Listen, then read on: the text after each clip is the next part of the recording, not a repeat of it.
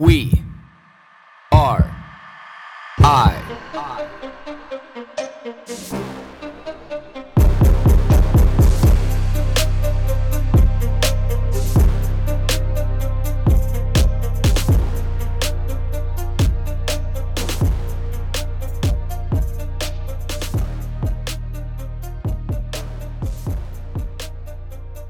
All right, one of my favorite people in the entire world, Bridget. Welcome to the podcast. Thank you. Thank you. We were just talking about the trends of the way that everything is going with this whole COVID-19, or do we even call it COVID-19 anymore? Because actually, I was having this conversation with somebody the other day that if these strains of viruses have mutated so much from the original one, like, why are we calling it the same thing? Is that typical? You know, because they said that this new strain is mutated so far from what the original virus looks like and how it presents itself that, to me, like, it just is like, why is it even the same, or why is it classified as the same thing? So, basically, it's just like, why are we still calling it the same thing when it's, from what I've heard or what I've read, it's mutated so much from what it originally was to what it is now. Why is it called the same thing? I don't know. I think that it's probably a scientific categorization thing. Mm-hmm.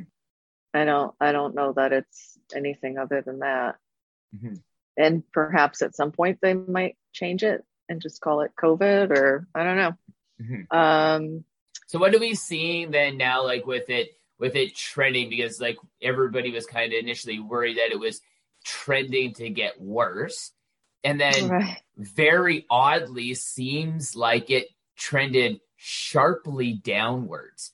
And then I also read something from the WHO that they have 2 more strains that they're taking a close look at right now. But like, is it odd for one that it would trend upwards and then take such a sharp turn down? Or, because I know this is inevitable, what's going to happen is our body kind of figures out what's going on and, you know, builds up the proper defenses. And, you know, we don't actually know like how long viruses are going to last, but if we do know from in the past, like typically we get to this point of being able to live with it in some relative harmony. Right. I think that I've thought from the beginning that it would just mutate into something that was more routine and more harmless. And, you know, it definitely seems to be on that path. Mm-hmm.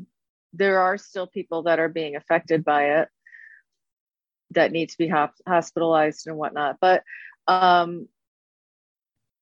what we're seeing, like from a Chinese medicine standpoint, is that the newer strain tends to kind of be more of a slow burn, in that it takes a little bit longer before people test positive. And also what I'm seeing in my community, because like almost a quarter of the population of my community has tested positive for COVID in the last couple of weeks. Mm-hmm. So what I'm observing is that there are a lot of false negatives, particularly on the home tests. Mm-hmm. And so for whatever reason, the timing on this one, when it's the strongest in your nasal cavity for testing, it seems to be a little bit different. The symptoms tend to be a little bit less severe. They seem to be more short-lived, but it's like a slow process. So like ordinarily when you get a cold, it kind of sucks for a day or two and then you just sort of get on with things. This tends to be a little bit more than that. It's not just a day or two. It's like 5 or 6 or 8 days before you start to feel like you can get on with things. So that seems to be the general consensus where I am. Well, and the people that I know that have got COVID, nobody that I know that's had COVID actually has been told what strain they have, which I've always found very odd. But like everybody that I know that's got COVID, say within the last maybe 2 or 3 weeks, is just like, yes, you may be at home and yes, you may be sick, but it's nowhere near like what some of the people I know that got COVID 18 months ago, 16 months ago, Yeah. where like they were like, okay, like this was really terrible for like 4 days. And then it was like this, I'm sick, but I can probably manage this, pretty well, like at home. I'm just going to kind of take it easy. But like this, it seems like it's just at that part where like, I'm just going to stay at home and have to take it easy. I'm not going to run myself down, like I know that I need to take this time off. Like that seems kind of like the common narrative with a lot of people. But I find the two things that I find it very odd, or maybe they do this deliberately, is for one, it's like, if you test positive for COVID, why isn't, if they're testing, like, why aren't they issuing at the same time you have like this test in your results? Because we, like, when I get tested for COVID, like it goes to Life Labs, which is like in British Columbia, like it's the flagship place that does all the diagnostics, blood work, blah, blah, blah, blah, blah. Why wouldn't they list the strain that's on it? I don't know if they're testing every sample. But why? For the strain. But that's what I don't know if it's like a random, like in statistics, they're not taking every single, they're taking like a so many out of a grouping of so many. And maybe that's what they're doing. I don't know. But how misleading is that, though, when you're talking about creating statistics over something that's so complex right now and the way it's changing our world and changing our lives? Like, you think that would be something that would be paramount, because you would want to know exactly. And I know that's one thing that the CDC is, kind of falling under a lot of criticism right now, is their Omicron projections were based on all this computer modeling, not anything like actual like real-time data. And they're now having to retract, and they've put out some press releases lately saying that, our original modeling, wasn't accurate. It's not as, I can't remember exactly what I said, but basically they've had to kind of pull back their position on it and stuff. And the other part that I find, especially now with this Omicron strain being high and they're talking about hospitalizations, is I recently found out that if you go to the hospital, whether you're there for a minute or whether you're there for a week, it falls into this fishnet category of hospitalizations, because you've gone in and checked into this system. There's no differentiating how long people have stayed. So I put in a Freedom of Information request to Fraser Health, which is, the governing body for, healthcare in my region. And I said, you would obviously have these numbers to some extent, like how long people's hospital stays are. Because if, throw some random number, say 50% of these people walk in the door and then they're told to turn around, go home, drink plenty of fluids, get some rest, and self-isolate for 5 days or 10 days or 7 days or whatever it is now. Like, I find that to be really misleading when you're talking about how hospitalizations have exploded. Because the one thing, like the ICU, like that's clear. If you're in the ICU, you're just in the ICU. I don't think it doesn't matter to me, like if you're there for a day or for a week. Like, that means in my mind something bad and you've come off the rails. Like, you need hospitalization. But knowing how vague this hospitalization category is and how hard they pound it is like here, I feel like it's a little distorted in the numbers, and especially with talking about like the active cases, where the people I know out here really latch on to that. If you test positive and it's an active case, you must be really sick, but not talking about all the asymptomatic versus symptomatic cases that have tested positive. So I just like, this is where it's like this data manipulation thing, or not being completely transparent, because in BC too, there's 5 provinces in Canada that actually release the data of saying, okay, well, here's our hospitalizations, and here's vaccinated, and here's unvaccinated population. And this is the one thing in Ontario that's really being hit hard right now, is because like 80% of their hospitalizations are all vaccinated people, not unvaccinated people. And BC used to release those statistics, and now they don't. And I'm like, why? Why would you stop issuing that data unless if it wasn't in your favor? Because in November 2020 was the last time they started publicly putting that data out.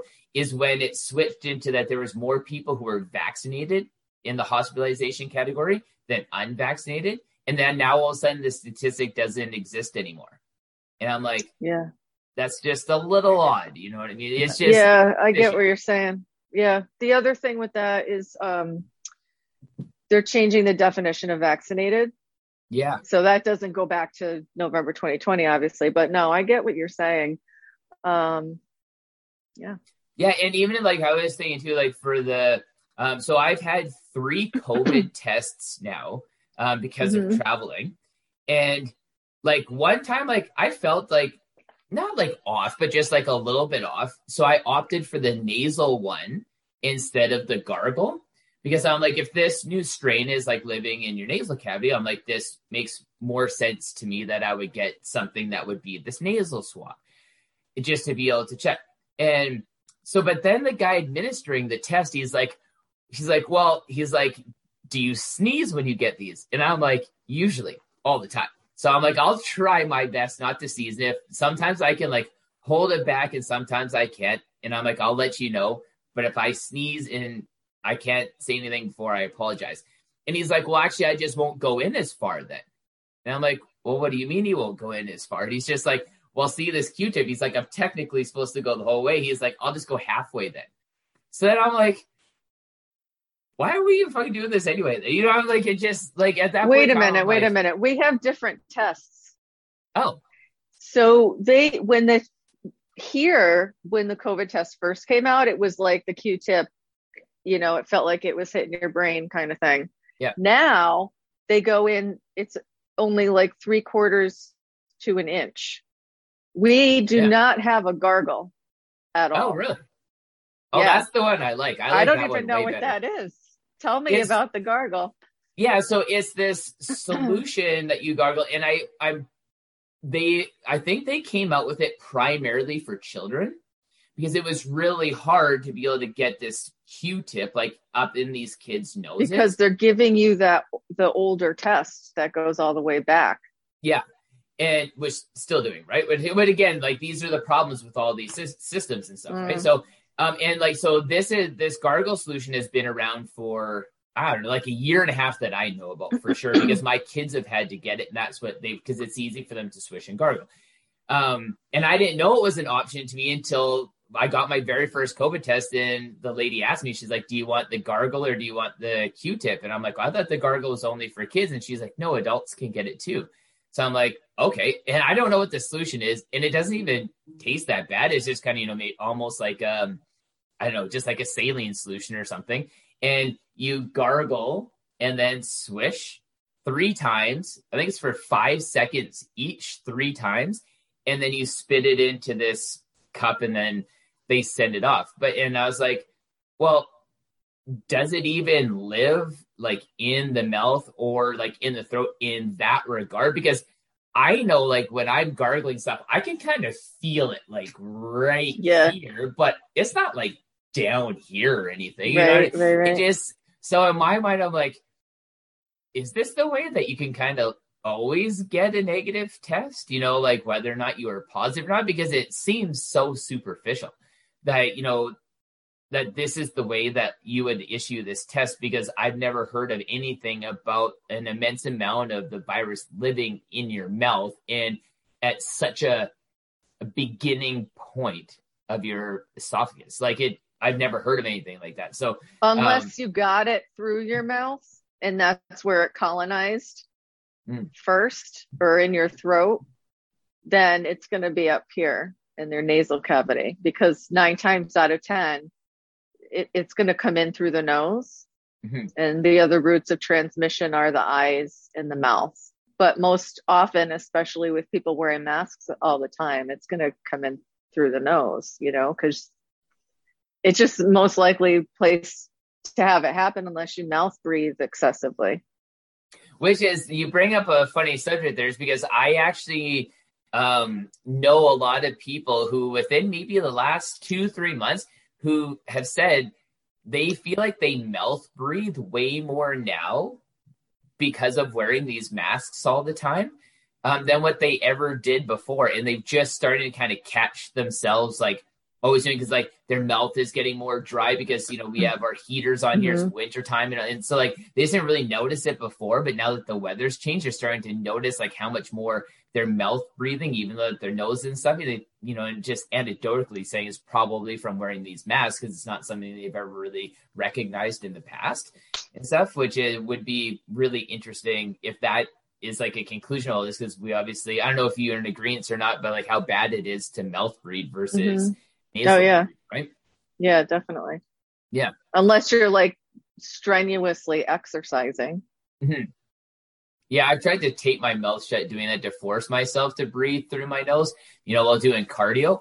And it's really, really hard to be able to like not want to breathe through your mouth.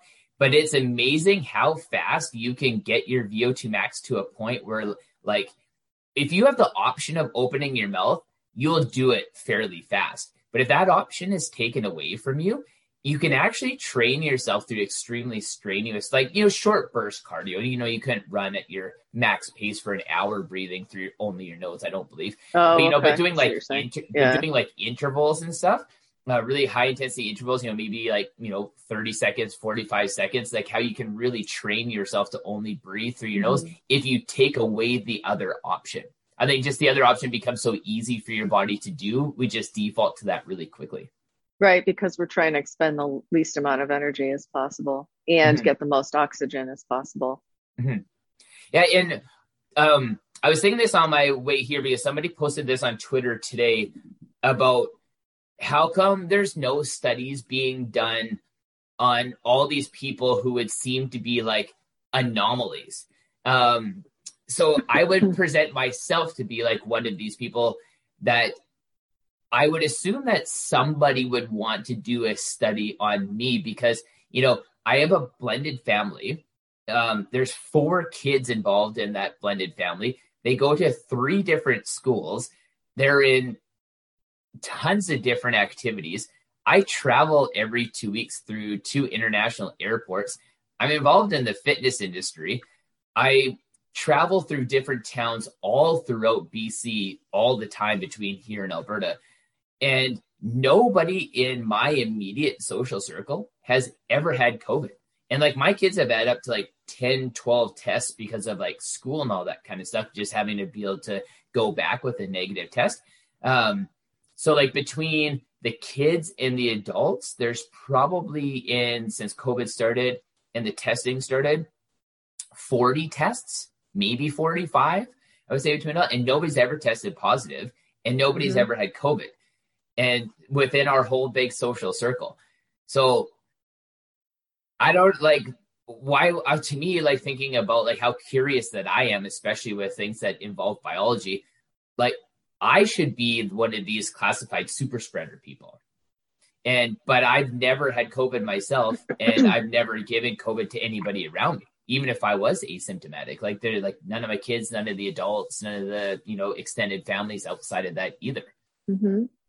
So, but it doesn't seem like anybody's doing any kind of research to maybe figure out like why somebody like me might be able to, and I'm not saying that I'll never get it. You know, like I very will likely get it at some point in time. But after 2 years of COVID and with the amount of stuff that I do, like you would think that I would have had it more than once by now. Do you find it strange that nobody's seeming to pay attention to like why some people may be able to just live everyday life? And I think if it was something that I think if it was something as scary as like the plague or Ebola, and you were doing that, yes, I think that they would be studying people that were evading it somehow. But because it's so like amorphous and vague and it's new and even the testing isn't good, that it's just not on their radar to go there right now. Will somebody down the line do that? I would imagine so, but I just think all the resources and attention right now are other places. Have you seen or come across like a lot of these scientists and doctors really starting to come out and give like an extraordinary amount of pushback? to the community in regards to like COVID-19 protocols and vaccinations and, that whole narrative that's brewing pretty strong right now? So the problem here is that it's so politically charged, this public health issue, that it's all about opinions. And whether you're conservative or liberal or Republican or Democrat. So anybody that comes out with any information that they're trying to express, it will fall into one of those two categories. And from there, they will be accepted or rejected based upon the majority in that area, is what it seems like to me. Mm-hmm. Half of the people who live there will accept what they're saying and half will reject it without even hearing it. So there are some people that are coming out about those things. And here's the really interesting thing. The FDA has been almost since day one on anybody who claimed anything online about COVID. So like I am in some very highly respected with really incredibly bright practitioner groups where we've been discussing treatment protocols and just basically what we're seeing and how it's changing and how the treatment can change based on that. But you can't write the word COVID. Yeah. You can't write the word Omicron. You can't write the word Delta. You can't write the words, any buzzwords that you would associate with this pandemic, you cannot write. So everybody's kind of writing in different, like using half a word or letters or something. And you have to kind of just, flex your mind a little bit in order to follow what everyone's saying. Because they've been getting flagged. And there's actually been Chinese medicine practitioners who've been shut down because they've said on their website that they have a treatment that can help ameliorate the effects of COVID. Like you can't use COVID and the word treatment, even if you're not saying it cures COVID, in the same sentence, or else you're going to be blackballed. So there are some people who are speaking to, a balanced approach to vaccine and treatment and public health policy. But there aren't a ton of people. And I think part of that reason is because of that they're being if they set out a red flag, like they could lose their practice that they just built for 30 years. You know what I mean? So it's like, or get a heavy fine or have charges. I mean, whatever it is that they can do, it's possible that, it can happen. So that's why I've been extremely careful along how I put things, because from a Chinese medicine perspective, even we never say, regardless of what it is, that we treat an illness, because we treat the person and we treat the way that they're presenting based on yin and yang and the 5 elements and the pathogenic factors that can arise within the body. That's it. That's what it boils down to. And that's all, all of us are trained to even put it that way. Like we don't even put a diagnosis for a Western illness on an insurance form. We put somebody has pain or they have nausea. We don't say they have, X, Y, or Z, spondylolisthesis or whatever it is. So yeah, there are people that are speaking to it. And then there are people that are speaking to the vaccination issue and the way the virus is being handled from a public health standpoint that are completely like off the rails too. So it's like, what would you classify as off the rails personally? Like when somebody talks, because like this is becoming a vastly it's changing. It's changing, right? We see that this mutation is less severe, and those other mutations of concern, or however they're categorized by the WHO, hopefully those will be less severe as well. And then we'll start to see that things are trending in a way where the ICUs aren't filled, and it is just a head cold eventually, right? But before now, it's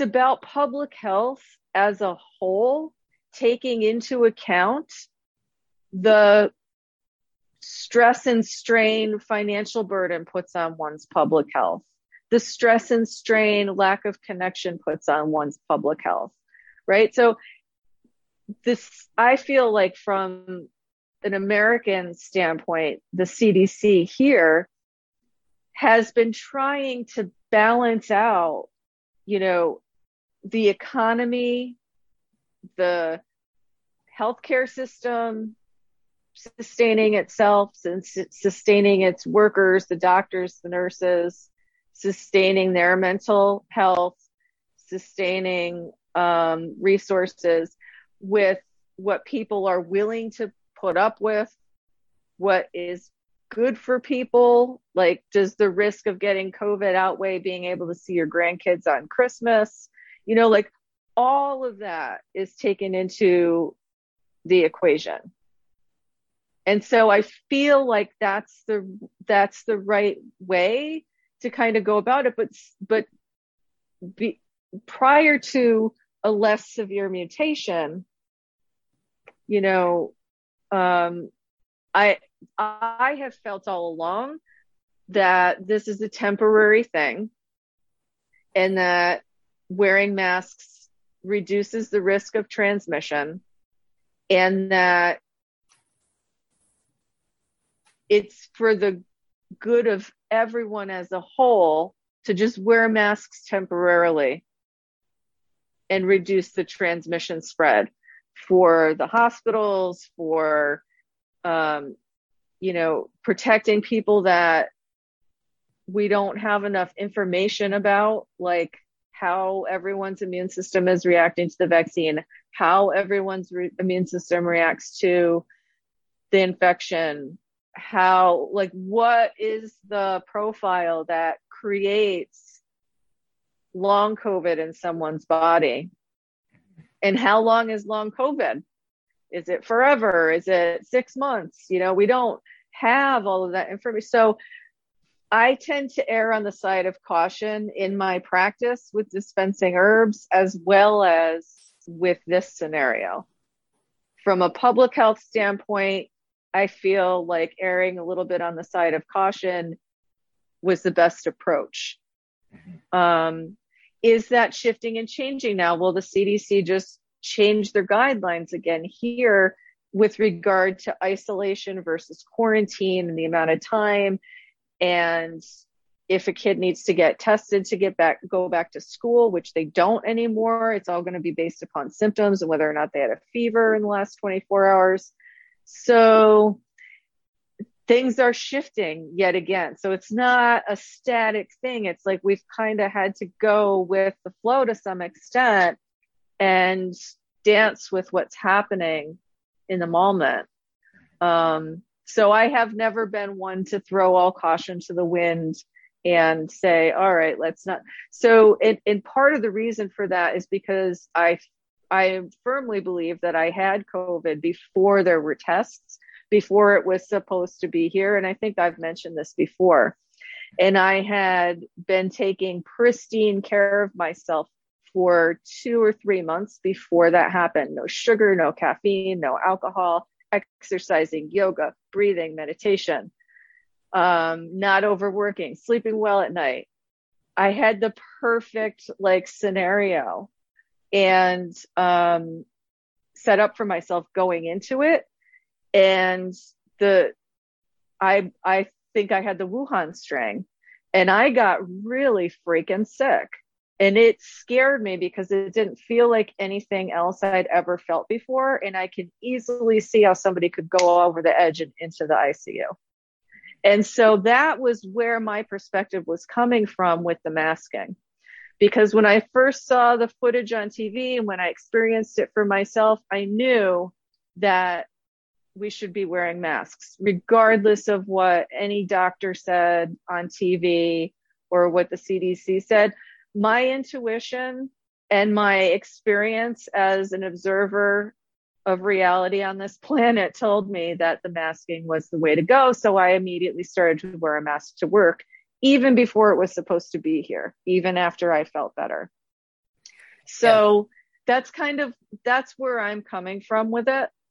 But then you have to take into account different regions, how likely people are to be exposed, it's just, there's all things that you have to take into account. But in my area, I think that the best course of action was to never stop wearing masks.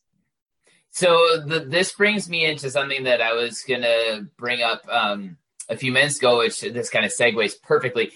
Do you think after Biden made the announcement saying that this can no longer be managed at a federal level, for us to have any kind of success, it's going to have to be managed at a state level, because so many states that have gone against like any kind of federal intervention have been producing great results, because they technically, like what you said, they know their areas, they know their demographics, they know more about the population in those areas.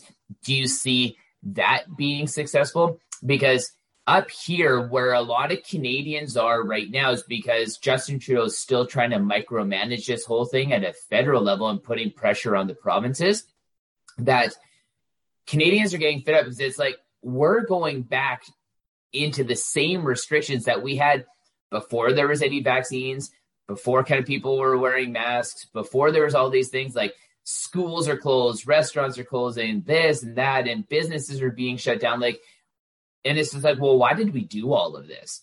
But like, again, like this is where I see like this systemic problem of this micromanagement from a scale where it's like, how is even the premier of BC going to tell people what it's like in Aldergrove, that's a little bit more of a rural, small town community, versus what it's going to be like downtown Vancouver, that it's heavily populated and urbanized and dense? Like those two places shouldn't have the same restrictions, because they're not the same category of people. They're not the same demographics. It doesn't look the same. The transmission is going to be substantially higher in places like Vancouver than it is going to be in rural communities like Aldergrove. Like all of these different situations, do you think the success lies on managing this at a smaller scale?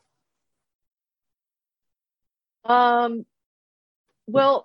I suspect that part of the reason Biden said that is because he knows damn well Florida and Texas aren't going to do what the federal government says anyway.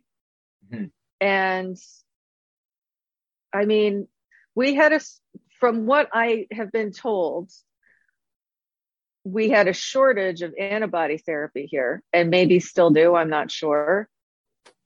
And my understanding, and I could be wrong, is because the need for it was so great in Texas because of their anti-masking policies or not anti-masking policies, but just even collective anti-masking belief system, that so much antibody therapy was needed there that the federal government had to allocate it. Like they've been stockpiling it, had to allocate it there. And then when the infection rate started to go up in New York, the allocation of that didn't shift fast enough, or there wasn't enough of it left to give to people that are here. And so, I mean, that's just one example of how everybody not being on the same page is a problem for everybody else. But I think that he just knows like DeSantis is not, he just isn't going to manage it in the same way the federal government is suggesting it be managed. So why try to push him to do it? Mm-hmm. It's like trying to make a 2-year-old eat their peas or something. Mm-hmm. You know, like, so I think part of it, yes, can be that, you know, it is a more wise decision, because then grassroots public health organizations, not that they're grassroots, but they're on the ground in that region, mm-hmm. can discern what the next best course of action is. But I think the other part of it is that he's just like, it's not going to make a difference anyway, so why bother? Mm-hmm.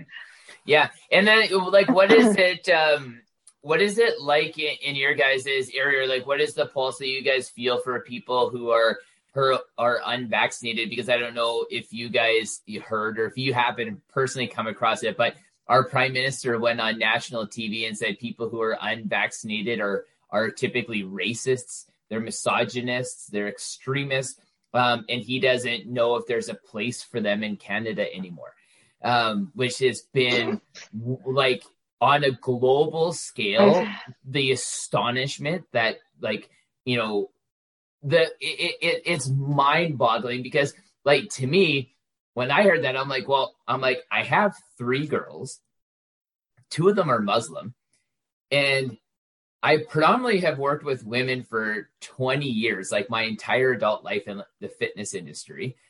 I have Buddhist friends, you know, Muslim friends, I have Sikh friends, I have Hindu friends, I have Chinese friends, I have white friends, I have Russian friends. Like, I'm like anti everything that, like, he labeled me as being unvaccinated, but creating that segregation of, like, these are these disgusting human beings. These are these vile human beings that, of course, you shouldn't associate yourself with these people, because these are who they are. These are these people. And it's like, just shows you how he thinks. For the leader of a country like Canada to go on a national, like televised show in Quebec and say these things is just like, it really shows me the amount, how drunk on power he is, because nobody would say something like that before. And I immediately thought, if Trump was still president and he said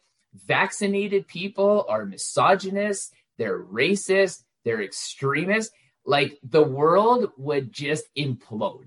Like, it would literally implode as the words would be coming out of his mouth. Like, Twitter would just shut down, the tweets would be coming so fast. But like, when Justin Trudeau says this, it's like, it's being talked about, but not to the level or the degree that it should be. Because, again, for the leader of a country like Canada or the United States, or like any Western like or democratized, is that even a word, country, to be able to create that kind of hostile segregation between different classes of people for whatever reason, especially in a situation like this, when you're talking about like medical reasons, it's like, or a medical procedure and how we don't have all the information, all these different things. It's scary. Like, this is where we are in Canada right now. What is it like in the United States? I think that's pretty much sums up like the whole politicalization of a public health issue. Mm-hmm. That tells you where he's at and what kind of person he is and the way he thinks. But it really has not much to do with what's actually happening. Mm-hmm. Let me ask you a question about the allergies to these different, because there's one thing in each of them. I know you can get tested for the 3 different ingredients people might potentially have allergies to. My actual testing for these things, going to an immunologist, is on March 14th, I think. And I've actually been refused, even though I've been referred by my medical doctor to see a specialist for this testing. I've had immunologists refuse to give me the test. Like, call on the phone, they're just like, no, we're not, because again, their governing boards are putting immense amount of pressure on them. Where like, they just won't even do the testing. Do you think that people, the vast majority of the population, would test positive that they are allergic to these because they're foreign substances being entered into the body? Why wouldn't you be, quote unquote, allergic to some extent to that? So here's the thing. I think that what most people are developing an allergic response to is the actual spike protein itself. Okay. I haven't heard that side of it. I really just hear like the polyethylene glycinate, the try something that eat stuff's or in whatever. other vaccines too. Mm-hmm. That stuff's in other vaccines too. From what I've seen personally in the clinic. So people can have very strange things happen to them when they get COVID. And they can also have very strange things happen to them when they get the vaccine. And those very strange things tend to be the same kinds of things. And so that's why I think that people are reacting to the spike protein, because that stuff's in other vaccines too. And so what would be the difference between being allergic to the spike protein versus just having symptoms of the disease or the illness itself? It may not be an allergy either. It may be a sensitivity. It may be that it's some sort of a trigger, but not exactly the definition of an allergy, what the technical definition is. So that I don't know. What's the difference between an allergic reaction and the symptoms? Well, because first of all, the reactions that I've seen that mimic things that can happen to some people that get COVID are vascular and nerve related and not respiratory. Mm-hmm. So the things that I've seen from people having the vaccine have been blood pressure issues, pain in the head, which is probably vascular related. Like I had to send somebody to the ER because I thought he was having a stroke due to the vaccine. Like numbness and tingling. Those are the main things. Yeah. And so so you can get those with COVID, but if you get COVID to the point where you're going to get those things, chances are you also had the respiratory stuff and you were contagious and all of that, which with the vaccine, it's just like your body, like the spike protein that gets produced. This is my theory anyway, take it or leave it. But the spike, and I thought a lot about it, but it's not tested or proven. So I think of a ton of bro science in my mind all the time. So. But I think that the spike protein is stimulating the same kind of changes in certain people's bodies as in the vaccine as it does in the actual infection. Mm-hmm. And so like, here's one example. I have a client who had COVID, now has long COVID, had all these like random, things that the doctors are just saying, oh yeah, that's long COVID. We don't know what to do about it. Got the vaccine after some of those things resolved and they returned. Mm-hmm. And then she had a couple other things too that she didn't have before. So she only got one shot of the 2-shot series because of it. So would you encourage her to report that to VAERS? What would you do in a situation like that? Just like, would you consider nowhere to report it in the United States? Because if anything occurs outside of the first 2 days, at least this was the case at first, you weren't able to even input your side effect into the CDC website. For the part of the website for adverse reactions to the vaccine, after a certain time frame, your ability to be able to even report anything ran out. See, that's so wrong. This And is a where I get back to lot, the manipulation of the data, right?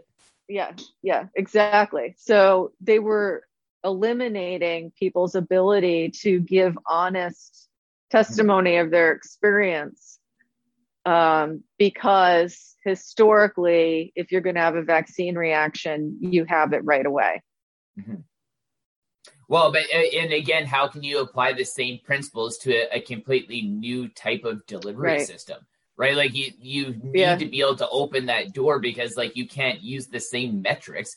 And, and again, like that breaks all the scientific principles that like we know of. Like you can't fit science into this square box, like I always look at science as being like the universe. Like really science is infinite. And the more that you try to put science into this box is the more when you are intentionally trying to skew the data. And when something like that, like they shouldn't have restrictions on it. If you're entering this entire new technology for this delivery system, you can't put it into the same box as like what everything else was before. I don't know if you agree with that or not. It's just my opinion and stuff. But I came across something that I found astonishing, that it's legal.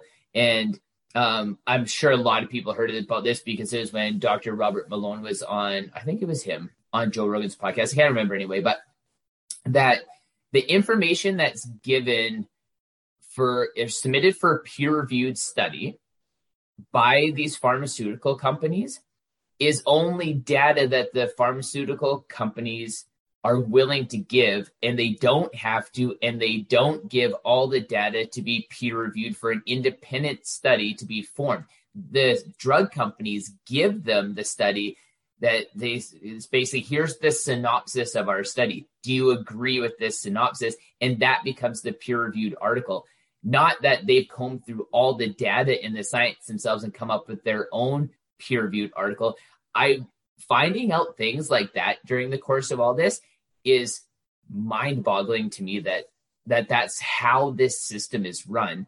And especially when you have had a company that's been sued multiple times and lost for manipulation of data. Like, it's just mind-boggling. There's a lot of things we could be talking about here.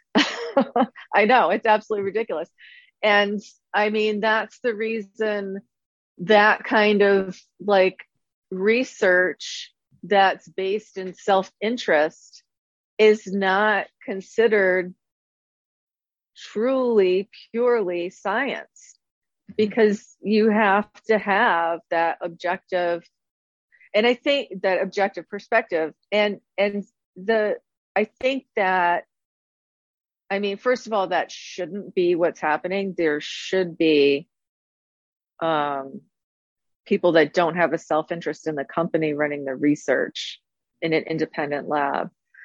And the way they skirt that is because even when they do, but they fund it, and because they fund it, they own all of the data associated with the study, and then still only release the synopsis of the findings, and the researchers are under NDAs. Yeah, see, that's not the standard in scientific research. The standard is to have the independent lab without the money attached to it, that you get grants for the research. Mm-hmm. So I think that in this case, that the FDA is supposed to be the net that catches that and reviews the data, hopefully from an objective standpoint, even though the data may be getting skewed. Mm-hmm. And they don't. And like, that's what has come out now through all this, is that the CD or the FDA or the CDC or anybody doesn't get unfettered access to all of the data. That's why this decision by this judge to force Pfizer to be able to release all of the data. And they tried to fight it, saying we wanted like whatever it was, like a 57-year or 75-year ban on releasing this data. But the judge said, no, you have to do like 50 pages a month, which still equates to like 300 years, because there's tens of thousands of pages that, like in this report, I guess. But like they were saying that like it's no organization outside of the company itself has complete unfettered access to every single portion in every single part of the study. And the way they've skirted around that is because of the trade secrets. They say it's trade secrets within the company's knowledge, so they can limit the amount of data that they put out there.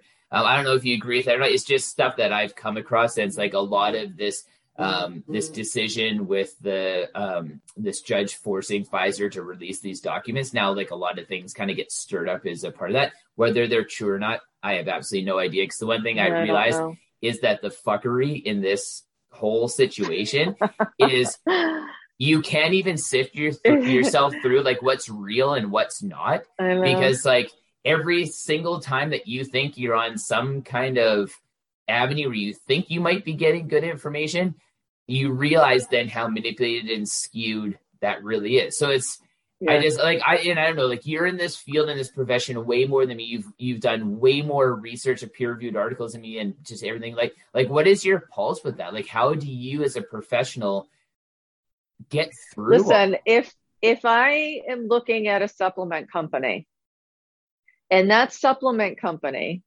is the only one who's done research on their supplement, I don't buy it.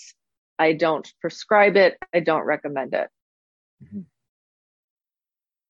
Which seems reasonable, but like in things like this, and I know another common narrative now is like everybody used to be like, they used to understand like that drug companies didn't have your best interest in mind, but this has completely, like the CEO of Pfizer basically writes like how many booster shots people are going to get. Like he, has publicly come out each time a new series of booster shots has been kind of, I don't know whether you call it prescribed or recommended. He's usually the first one to come out and say like, oh, there's this new strain, we're going to need another booster. And then all of a sudden, like, there's like 3 or 4. It's like, when did we, like, who gave you the authority to even come out and make public statements? You shouldn't even be able to do that with your financial vested interest in all this, saying that, oh, Omicron comes out, we're probably going to need to move to a 4th booster. It's like, yeah, I don't think so.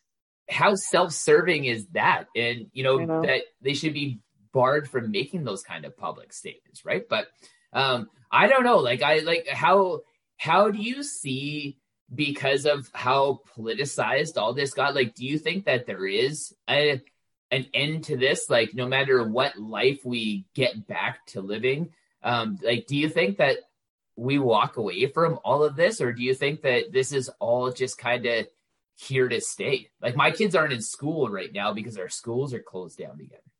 Oh, really? Yeah. They're not closed here. Not, well, maybe down in Albany, some of them are. They extended, I think, some of the times for people to go back to college. Mm-hmm. I'm going to plug my other headset in. Can you hear me? Absolutely. Okay, good. Wow, what a difference that makes sound-wise going from your AirPods to is it better?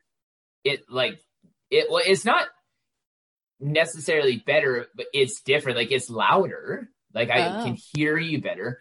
But it's not like that one was like worse than the other per se. Like, they're both very audible, but it's noticeable the difference between them. Oh, interesting. Maybe I'll use these from now on. It makes sense because it's not, the sound doesn't have to go through the air. It's going through the wire.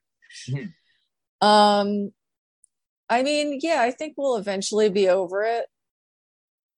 It'll be like anything else, Are people getting fatigued of the COVID narrative down there? Like, absolutely. Yeah. Everyone's sick to death of it. Myself included. We're all sick of it. It's a huge strain on your stamina. Yeah. But what is your opinion with kids and vaccines? I know that this is a big hot button issue, and I know like what scares me with having 3 girls is a lot of this data that's coming out about how it potentially can affect their ovaries, their menstrual cycles, like just there's a lot of around like reproductive health and like the potential of having like children in the future. I don't know if you've come across any of that or heard that narrative. But when I hear things like that outside of everything else, like it really really worries me. The only time I actually have really heard that narrative was when I had a client who came in that told me that China purposely infected us all because they purposely infected us with COVID and gave us the vaccine because they want to sterilize us all with the vaccine and take over. See, now this is someone I'm who I would never have thought was like nutty at all before she said that to me. So it's just like up here, like in Canada, we have like an organization. I think there's over 15,000 scientists, research doctors that are part of it. And Dr. Robert Malone, the gentleman who created the mRNA technology, they're kind of pioneering, like this narrative. It's like how a lot of young males are getting the myocarditis and pericarditis, that this is kind of like what's happening to females, is that there's a equal to that, but with them and their reproductive health and menstrual cycles and stuff. What I'm familiar with is the vaccine itself screwing up people's menstrual cycles. Is that does that worry you as a woman? Because as a man, I don't, it's like a subject where I'm like, that's over here and I'm over here. Well, it goes back to the same thing with the spike protein. Like the immune system and the hormonal system are intimately connected, and the microbiome. We know all those things are interconnected, interrelated, they affect each other. And so whatever the inflammatory response is that gets triggered in some people with the vaccine it makes sense that it would alter their hormones in some way. And even like a trauma can do that, right? If some women will miss their period if they're really stressed out for some reason, or they had like an accident or a major life trauma. So it's like it does that to some people somehow. The people that I know who've had that happen, their bodies re-regulated in a couple of cycles. Mm-hmm. So, and it was all people that were in their 30s that I know of that this has happened with. But it was theoretically a concern when thinking about whether or not to vaccinate my child. Mm-hmm. I'm not so worried about it because I'm, almost 50 years old. I'm not having any more kids. Mm-hmm. So, I was weighing the risks with the benefits when I decided to get vaccinated. But it's a different story when you're thinking about what you're going to put in your child's body.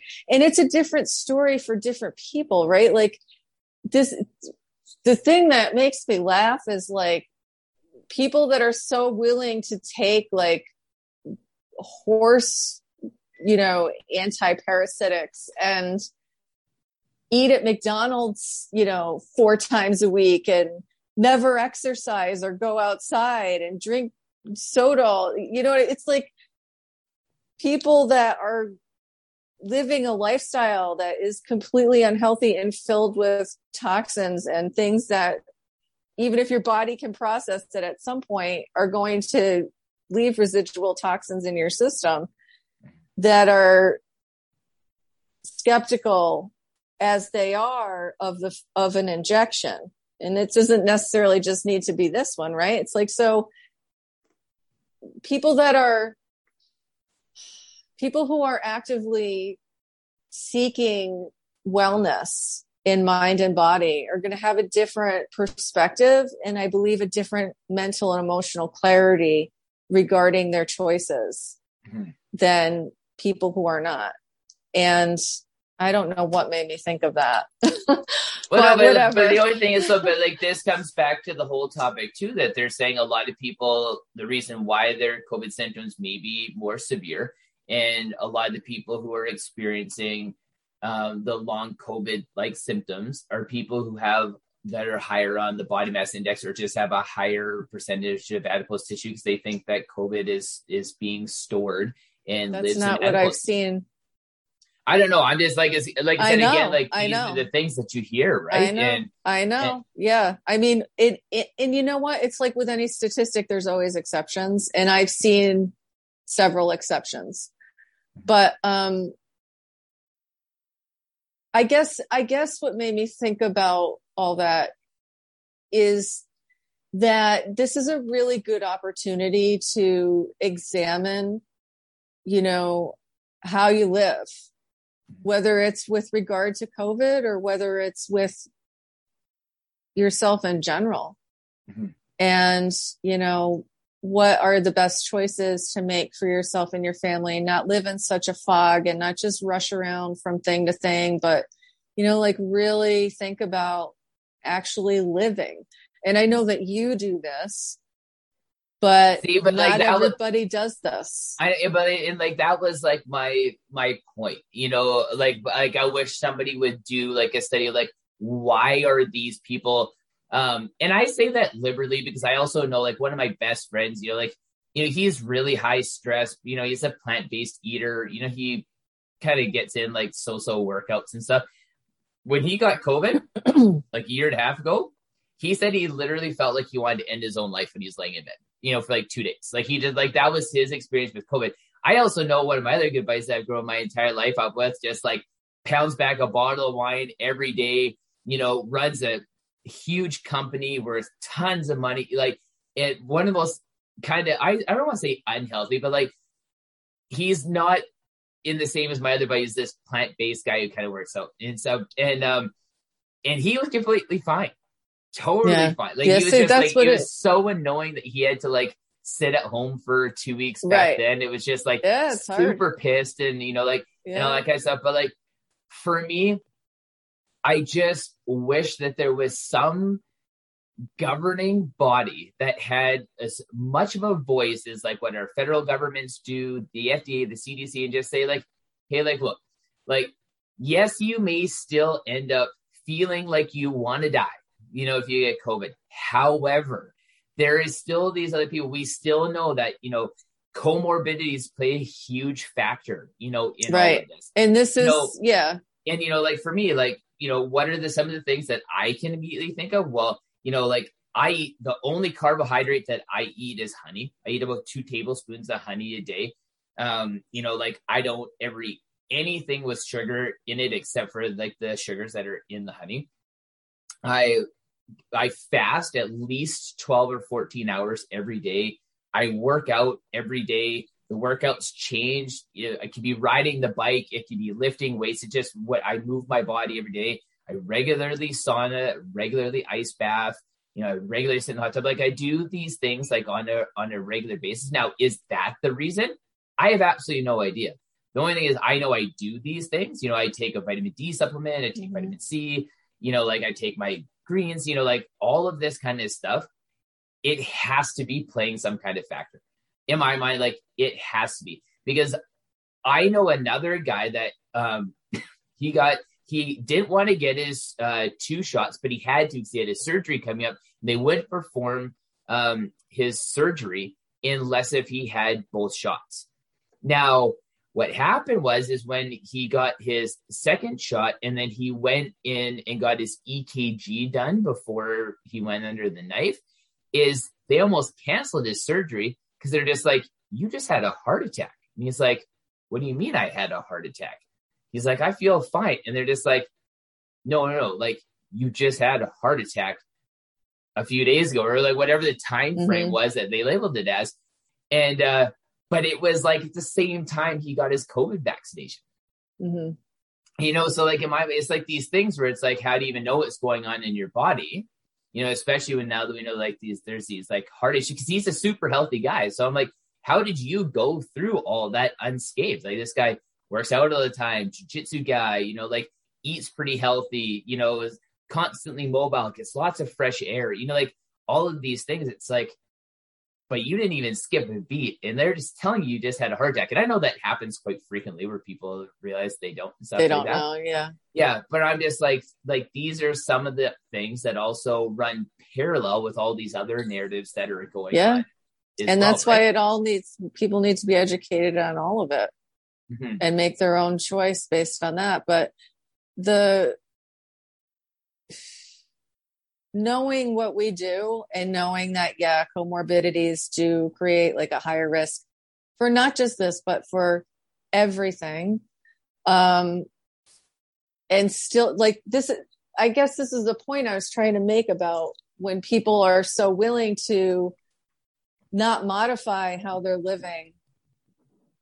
And they're so willing to take like a pill, right? Because they don't want to take the vaccine or they don't want to wear a mask or whatever. It's like, where did things go so awry that so many things in the lifestyle are contributing to the development of comorbidities, right? Or chronic ailments. And people are just so willing to reach for a pill instead of actually wanting to heal. Absolutely. And this is something that I harp on to anybody who will listen, and even to people who won't listen. And I'll just say it myself to some open airspace, because to me, there needs to be a crux. And if COVID wasn't it, to get people to realize you can't keep living your life the way that you are living, because, when you're 40 pounds overweight, 30 pounds overweight, 40, like whatever it is, like either pre-diabetic or diabetic, you want to get this shot and you still want to eat at McDonald's or KFC or all this shit regularly. Like, you don't want to exercise, you drink too much, you may or may not smoke, like you don't go outside to get any real fresh air or any real natural vitamin. You don't do like any of these things. But again, like, it's like, why do you want something that'll keep helping you live that life? Like, and like, to me, like, this is what I worry about, like with people who've gotten like this vaccine, is something I don't think they ever thought of, is like, yeah, you might get this, but like, there needs to be a point in time where we get like slapped in the face and saying what you're doing is wrong. You need a wake up call. Now, I'm not saying that I want people to get COVID, and we don't even know to the severity that they're going to get it. But if people get a vaccine and they can kind of coast through COVID and keep on being 30, 40 pounds overweight, they can get their diabetes, they can keep going through their life. Like what is it that actually gets people to stop and realize, like, you need to be able to live a healthier life for you, not for anybody else. Never mind. Around here, I've seen many people that fit the high risk profile for needing to be in the hospital if you get COVID, that actually don't want to be vaccinated, that aren't. Wow. That's interesting to me. But see, there you go. Like, see, this to me is the complexity of this whole situation, and why we can't have a mass governing body say this is what's going to happen, is because every time we think like, hey, there's this category of people, it's like, hey, well, I know people who don't fit in that. Every single category. It's like there's always exceptions to the rule in all of these little different subcategories that we've created. And it's like, the part to me, so like Saskatchewan is the only province in Canada where the premier came out right before Christmas, released this great 2-minute clip and said, hey, look, Omicron is here. Our hospital system is set up to be able to be successful. Our doctors and nurses do a great job. There's nothing we can do to avoid this. Should you make better decisions during the holiday season? Yes. Do I think you should get a, vaccination or booster shots or anything? Yes. But at the end of the day, like, he's leaving it on the people within inside of his province to make good decisions instead of trying to force them to make decisions. And that's why they've had such great success. Yes, they're a smaller population base for sure. But the one thing that I do know about people, and I think that we can all agree, is when you give people the choice to be able to do something, and they feel empowered that they are the ones making this choice for their own reasons, they're going to do things differently than if you're being forced to do something, even in the slightest. And this is like, again, like where we see like those hyperpolarizations for all like 100 different reasons that we could offer. Because People are just being so sick of being told what to do. I want to eat at McDonald's. Why are you telling me you can't? What do you care that I'm 30 pounds overweight? Why do you care if I have the vaccine or not? Like, why do you care if I exercise? Why do you care about all this? We're like, but because people can get away with all of that now. But like the one thing I've realized over the course of time, especially in the fitness industry, is that eventually people start coming around. They're just like, yeah, I need to go to the gym. But if somebody tells them along the way, you should go to the gym, they're like, fuck you, I'm not going to the gym. Then it delays that cycle. Or it's like, you are a great example of that. Like in November 2012, I think preceding that, you're like, I'm going to cut out caffeine. I'm going to cut out alcohol. I'm going to live, I'm going to just like clean up my lifestyle. If you had somebody telling you day after day after day that you had to do that, would you have made that same choice? Or did you get there because you're a responsible, educated adult? Right. So, if you have anything else left to add to that, spit it out, because I do have to get going. I didn't realize that it was 10 to 11 already. Oh my God. The time is just like flown by. Yeah. I actually was like, oh, we're like, what are we going to talk about for the next hour thing? Oh, we're like that's 20 so minutes funny. into it. I know, but right? Yeah. The evaporation of time. No, I just really do keep the good vibe going, that this thing mutates into something less severe. And I wish for everyone to have a happy new year and to follow their hearts, and that everyone's new year is filled with joy and peace and love. Find the silver lining, right? We need it now, especially. Well, thank you for coming on. Thank you for having me. I appreciate yours too.